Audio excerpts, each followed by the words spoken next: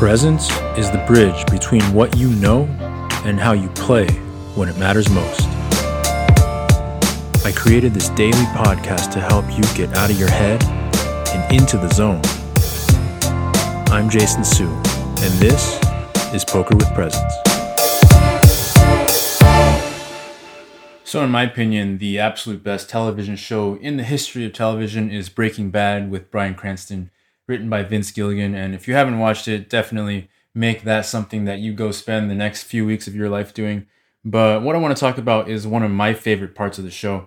And it's not one of the iconic scenes that other people tend to talk about when they think about Breaking Bad or talk about it. And it's a scene that was very small, but really said a lot about the care that the writers and producers took to make sure that this show was a show of quality, of connection. And they were really present with being attuned to their audience and knowing what would make them happy. And they always found ways to deliver in surprising and unexpected and delightful ways. And so what I'm going to talk about is just one of the many instances of this happening on the show. And so what happened here was that the main character, Walter White, comes to his home where he has been kicked out by his wife, and he's got a peace offering of a box of pizza. And he tries to use it to bribe his way into the house and say, let's have some pizza and talk about it.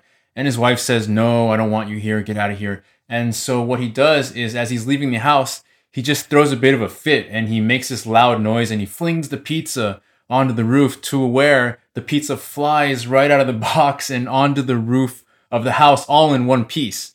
And so now you've got this pizza on the roof and it's very funny and the scene continues. And one thing that a lot of people noticed when they were watching the show was, why is the pizza all in one piece? What kind of pizza place doesn't slice the pizza?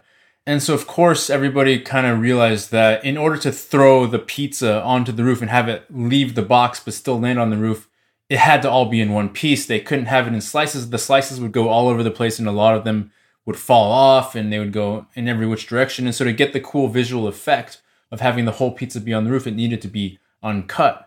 But that's a little bit weird because no pizza place that you and I have ever ordered from would deliver their pizza to you in one whole piece. And so what happened was that the writers, about 2 seasons later, they had a scene completely irrelevant to what was happening here. And 2 other characters who were just smaller characters on the show were having a conversation and they were talking about ordering a pizza, I believe. And they said, we got to order from this place. And this place is amazing because they don't slice the pizza because it takes some amount of time for each employee to slice the pizza. And they don't want to do that so that they can pass the savings on to you by having the employees not have to work as much. And so this really tied in that last piece where people were saying, well, what's the deal with the pizza being whole? And the writers taking the care and the attention to tie that story together and say, all of this a couple of seasons later to really surprise and delight the hardcore fans of the show.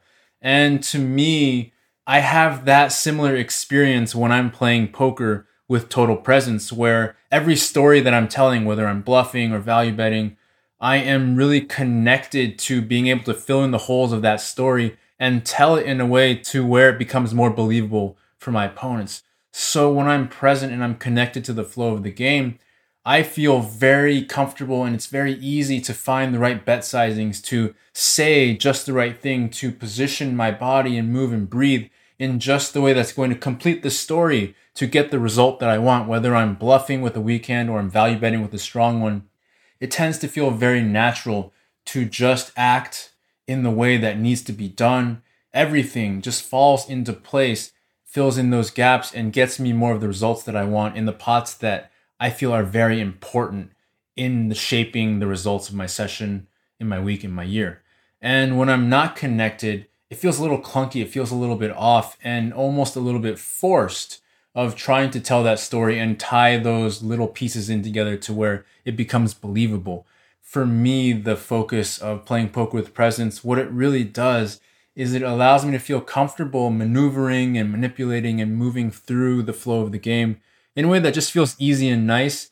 And I'm confident that I'm going to fill in the story and fill in the pieces and find ways that are surprisingly delightful that get me to where I want to go in terms of the results of the hands that I'm playing and the results of the sessions that I'm moving through. So if you want to make that a practice of playing with total connection, flow, and presence, I think that one impact that you'll find in your game is that when you find yourself in tough, tricky spots, you'll have a much easier time tying that whole picture together, filling in the gaps so that your opponents can't just fixate on that one thing that looks a little bit off and then snap you off. All right, so try that out on your end. Let me know how it goes. If you want more advice, if you want more tips on things that you can do on a regular basis to get yourself into that place of total connection and presence and flow, be sure to check out my free daily email newsletter where I send out an email each day on the topic of presence and performance and connection and flow.